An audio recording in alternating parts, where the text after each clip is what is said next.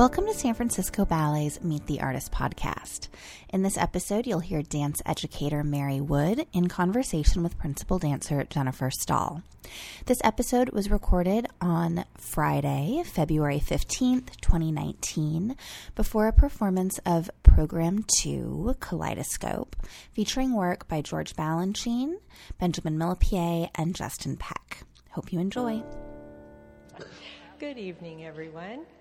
Welcome to this evening's Meet the Artist interview and to this evening's performance of the Kaleidoscope program. Have to see past the lights and see if the doors are closed. And as always, you can move down a little closer to the front if you want to, because you'll have plenty of time to take assigned seats after we've finished. So again, welcome. I'm Mary Wood for the San Francisco Ballet, and I'm just delighted to be in conversation with principal dancer Jennifer Stahl. Welcome. Thank you. Hello. And it's always a treat when one of the dancers who's taking such prominent parts is actually available, and we get to have these conversations. This evening's program is called Kaleidoscope, I think, because it gives you three different views of our art form. And it's really paired with the other program, what is this? This is 2. So, yeah, the other one, the space and time one, because they're overlapping this 2-week period. And you appear in prominent roles in both of them, and a lot of what I observed about the pieces you're in, there's some threads of similarity, so it's going to be fun to dive into that. Meanwhile, let's back up a little bit. As I said, you've been a principal dancer now. Is this your second full season as a principal, I think? Yes. That's how it counts, right. And you're one of the special ones who actually came up. You attended our school. Yes, I was in our school for a year. And then was the training program available at that time? That was the first year of the trainee program, but I came from a competition scholarship, so I went straight into the school, and I wasn't a trainee, unfortunately, but it worked out. Okay. And then you moved into an apprenticeship, the traditional pathway, I guess, and then the corps, and then a soloist, and then a principal, and I just think that's really cool. I remember, especially when you were made a soloist, and that was maybe a foreshadowing of the career that you have had. Do you remember that moment, that Yes. part?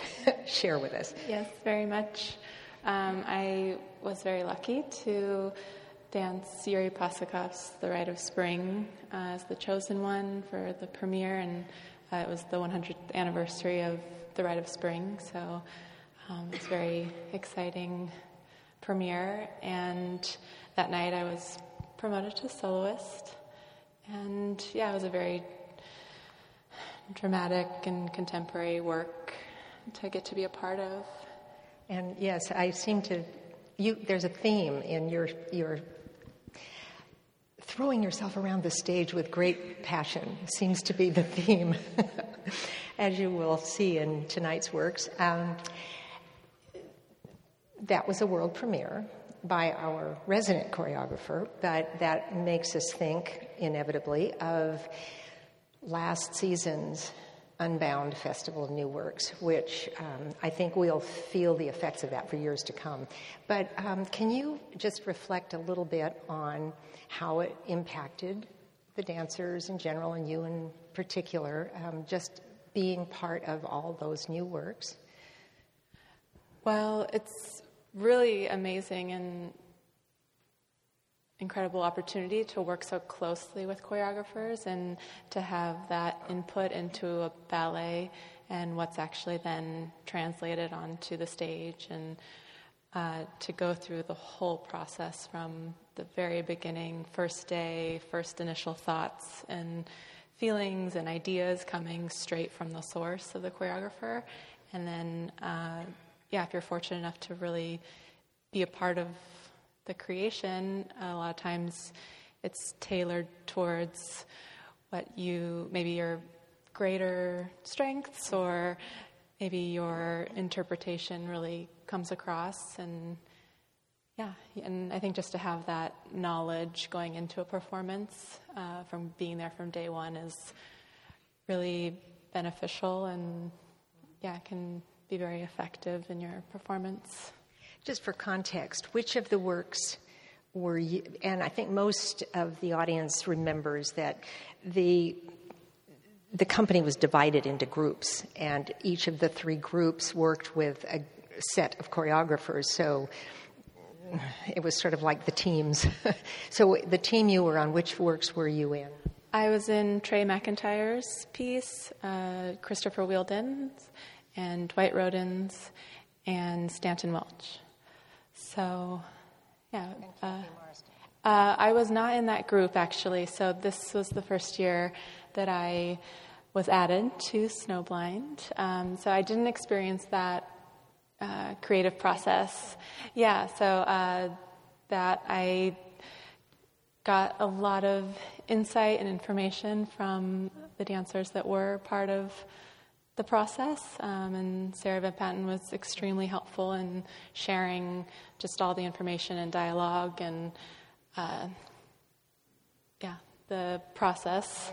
So, but I was not in the room for that ballet, actually. That puts a whole twist on it, doesn't it? Well, before we say a little bit more, I do want to say more about Snowblind. The roles that you're talking about, how it's fun to be in a premiere when you get to put your stamp on it, you also find yourself performing lots and lots of the roles that are just in the repertoire.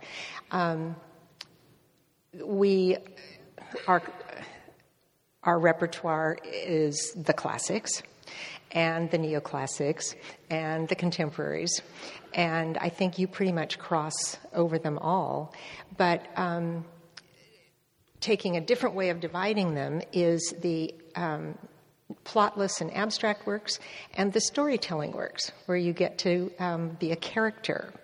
And I know that when we had a conversation 2 or 3 years ago, you were saying you were looking forward to doing more characters. You're doing lots of characters. How do you like that, and what does it do for you?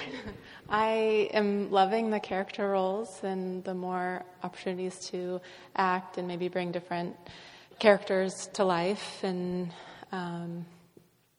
telling stories through these ballets has been really fun, just to try to tap into emotions or different ways that I can physically convey what that role is maybe going through, or what's just trying to be said through the movements. And I mean, that's even with the new works or working with choreographers, just figuring out how to convey what they want, not necessarily putting your own stamp on it all the time, but just trying to get across what they want to be brought across through maybe a movement or through a section or through a certain piece of the music or just through the ballet as a whole or role as a whole. So that's a fun challenge, just generally, that I really enjoy, of like, how can I what's the purpose of this role or this step, or and how to really bring that across. And I imagine that's got its own challenges in the really classic works, like a work that you've done in the past and we probably can look forward to is The Lilac Fairy, super classical, but you're still a character. Yes, very much so. And as much as I think a lot of audience members may know the very traditional and famous steps that are thought of as the Lilac Fairy, or there's the very technical aspect of it, but the overall feeling, at least, that I try to just give to each movement and just kind of hold throughout is just the generosity and kind of caring and loving fairy godmother just throughout. So But that can also be kind of a different way to just approach an arabesque in a different way, just a little more just generosity maybe. And when you see her, think generous arabesque. I will. Contrast that with another role in the same ballet that you get to do. I think this is so fabulous. Yeah, so I also perform Karabas, which is just the other side of the coin, and which is really fun because I just flip back and forth each night, the evil versus good, and the dueling characters. But yeah, and that's just trying to tap into that, just like selfish character and just pure evil and just vindictive character, I guess. Well, I think there's maybe a natural segue here, because I know a lot of you talked about a generous arabesque, and then Karabas has a lot of movement that is very explicitly angular. And so here you are cast in Snowblind, which, I'm sorry, you're not going to see it tonight, but you'll have to come and see program 3, which repeats several times before the end of next week. And you have taken this year the role of Xena, which is amazing. And that work is so dramatic. And Kathy Marston, the choreographer, remarkably manages to tell the story with just movement and gesture, and it's a very explicit story. So you started to talk about learning the role and being coached by Sarah. So say a little bit more about it, and how you fit into being that character. Yeah, so without being in the room for the actual process, what I've gathered is there was a lot of improvisational exercises and being directed with dialogue and certain keywords, and each character was given a list of either action words or characteristics, and then movement was improv'd based on those keywords, and then fit together to tell the story, which is extremely helpful coming in after the fact to then have a dialogue and really understanding how what you're doing is either sewing or pushing down the feelings, or just like the anger and rage is just building up slowly, and so each movement really it helps to come in. It's not just your handshake, and it's more rich movement and choreography to understand. It's especially coming from a novel where it's portrayed so much with language, but then to have no words. It's helpful for us to have the dialogue internally. I want to contrast, we can come back to Xena if we need to, but in this evening's program, you'll see the work Appassionata, which is, I guess technically we would call it a neoclassical or non-narrative. It does seem to have a lot of emotion going on. Why don't you describe the work just a little bit so that they have an idea of what they're going to see, but then talk about what the choreographer might have been trying to say, convey. What do you think?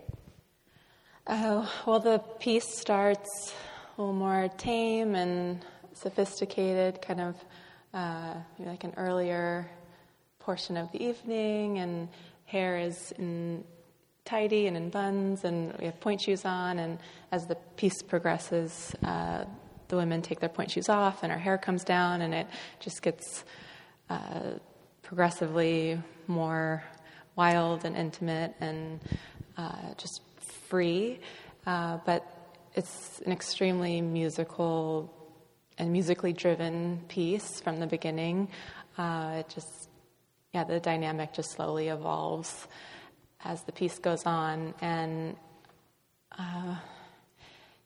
do you have a story? Do you have a person that you have tapped into to portray, even though that's not listed in the program? Not a specific person, but I think it's just based on however you may interpret it, or however maybe personally how I interpret the movement, to just different relationships and the connection between all the different dancers on stage. It's very human. It's definitely a very human aspect to the ballet, and Benjamin he really emphasized like looking at each other and having that human connection, and with everyone on stage, not just your partner, and just different maybe elements of different relationships, and the interactions that happen. And when he came for the opening night, he emphasized or asked us to be very poetic with the movements, and which can seem very general, but it also it gave us freedom as well as, but just to, it's very intricate and detailed movements, but to have that sort of care with each movement, to be very human and meaningful, even though there's so many movements within the ballet, but just that it can all mean something, and it's not just different hands connecting or different body parts connecting or moving around, just because it does get very wild and just complicated, but that it remains poetic throughout, and that can mean different things to different people and come across differently to the audience. So, just a few details about it for context. It's not a premiere. It was created a couple of years ago for Paris Opera Ballet, I believe, and by Benjamin Millepied. And then it was staged by some of his assistants, but then he actually did come and coach it toward the end. Yeah. And it's a contemporary piece, so we're back in that contemporary ballet category. But do you feel as though you've been in lots of contemporary ballets in the last year or so. How does his voice compare to some of the others that you've been in, the Trey McIntyre or Christopher Wheeldon, or where does Benjamin Millepied fit in there? Let's see. It still feels very neoclassical, and I guess I would just say it's very human. Not that the other choreographers are not, but at least the pieces that I've experienced of Benjamin Millepied's, like Quartet for Two last season, what I've experienced is that human connection throughout, and just the importance of that, and it is very detailed and exact, but at the same time, I felt very encouraged to be free and enjoy it and genuine with the movements. And there's a lot of tricky partnering. Yes. But then there's a lot of tricky partnering in Wheeldon and a lot of tricky partnering in McIntyre. So yeah. And not to say that it's necessarily contrasting the others, but more specifically to Appassionata. And the music is the Beethoven Piano Concerto, Piano Sonata, the Appassionata, which is, it must be kind of interesting to be performing to a piece of music that is so incredibly well known and is a concert piece, and suddenly it has to be joined with the dance. Did you find that helpful or challenging or cool? Just amazing, because it is such a rich and powerful piece of music. So, and the ballet, I mean, it really does drive all the steps, and the couples are coming in and out, and it just seems to fit the music so well that it feels good to dance to this music with this choreography. So it's a very fulfilling ballet to perform. You mentioned, and one more thing before we open up to questions. You've used the word freeing and human several times. And we were having a conversation earlier about the challenge of costuming and hair. And you mentioned that as you get less and less formal, you take off your shoes and you let your hair down. How does that affect your actual movement, your actual performance? And I'm thinking of other works in history and the repertoire where that's the case. Is it more constricting when you have your hair in a bun with lots of hairspray? I wouldn't say it's more constricting, but it does. Once our hair is down, it does sort of lend to the movement. And the way the choreography evolves, it very much makes sense that our hair is down, and there's a lot of hair kind of flipping all around, and but also just to get it out of your face or get it out of your partner's way, it fits very well, and it feels right at that point, and also you're just so exhausted at that point, and everything just starts getting a little more undone, while still being very intricate and complicated. But it can be a little tricky, and trying to mask like the brush off your face or getting it out of your hair without it being an extra addition to the choreography, or just hoping that the other night I ended up with a huge chunk in my mouth, and so it's a challenge, but I like the term you used, human, and so it contributes to that element of the ballet. Yeah, it feels very natural whenever we get to have our hair down on stage. We do have a little while for some questions, and I know Jennifer would love to know what you want to know. Let's start right here, and be sure you speak up. Yeah. The question is, you've talked about being free, and yet you have steps and you have music that's very specific. What makes it free for you? Well, it definitely doesn't feel free right away. And so rehearsals and building up to that point where you can let go on stage finally and really go with it. And hopefully by that point, the music is ingrained in your body, and just the muscle memory is there, and kind of, being able to get to that point of letting go. And just thinking less and less once you're on stage is my ideal state when I'm on stage, because we do think so much in rehearsal and outside of rehearsal, and visualizing the ballet and learning the steps, and there's so much information, but by the time the performance comes, it's, ideally you can kind of flow with all that foundation under you. Give yourself over to it. Yeah. Does someone over here have a question? Oh, back here. Oh, nice question. Which roles do you find most challenging, and which do you find most fun? In my career, some that stick out to me in my mind, like Myrta in Giselle, was a very challenging role. It's just such a powerful character, and so much depth to her character, as well as it's physically so challenging. So to maintain that strength of character while executing the actual dancing of it, and and you're on stage for so long by yourself before anyone else comes out in second act, just doing this really meaty introduction solo, just opening up the scene. That was very challenging, but also very rewarding to do, and very fun, yeah. Another part that's just fun?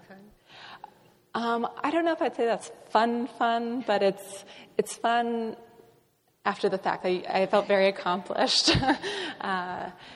And yeah, I mean, Rite of Spring was a very challenging role. And that I would say was more towards the fun.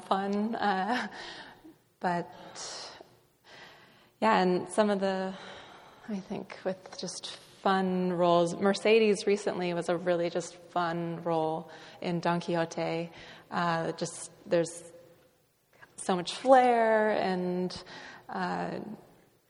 charisma and just different types of dancing, and I really enjoyed that role recently. Lots of back bends. Yeah. Yeah, lots of back bends. Hopefully you were taking care of your back. Yes, I was.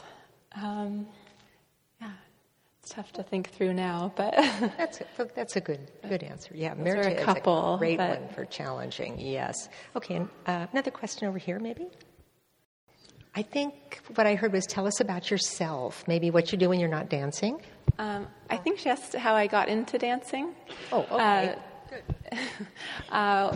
I grew up dancing a lot in my living room and with my sister, and doing like tumbling, ballet, and gymnastics at the YMCA, really little, and kind of always doing some improv dancing in our living room.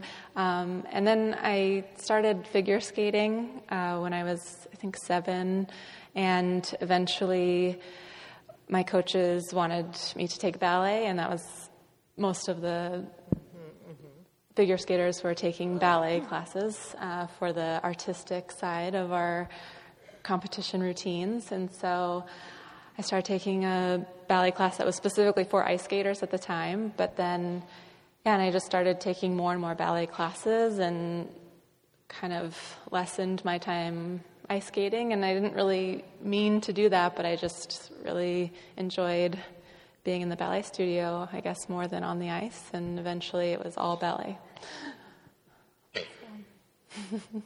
Aren't we glad?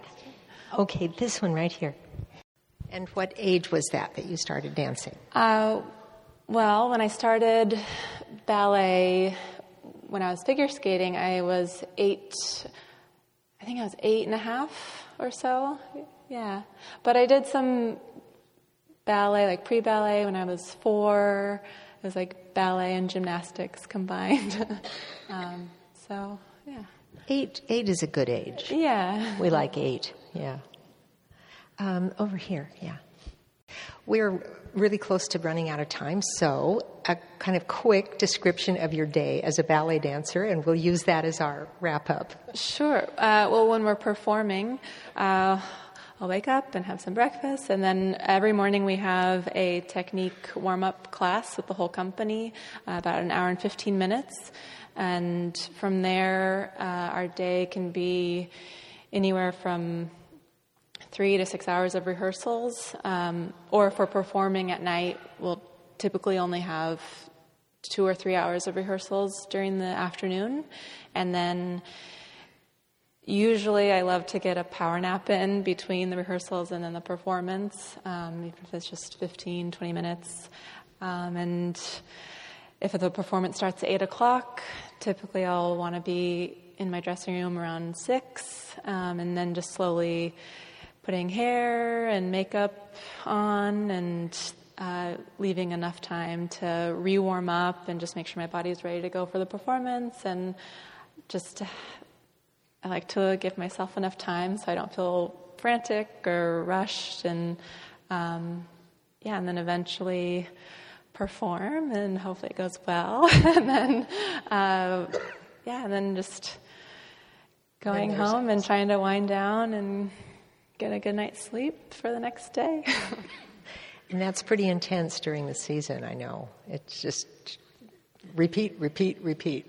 Yeah, the season is very intense. During the off season, we will end earlier, so it's just more 10 to 6:30, but all rehearsals. So Well, we have run out of our time. For those of you who came in after we started, I've been in conversation with Jennifer Stahl, company principal dancer, who can be seen over the next week and a half in Program 2 in Appassionata and in Program 3 in Snowblind, alternating with others, but several more times over the next couple of weeks, which I hope you'll catch. Enjoy this evening's performance, and thank you all very much. Thank you, Jennifer. Thank you. Thanks for listening to San Francisco Ballet's Meet the Artist podcast. For more podcasts and other audience engagement programs, check out sfballet.org or your favorite podcast player.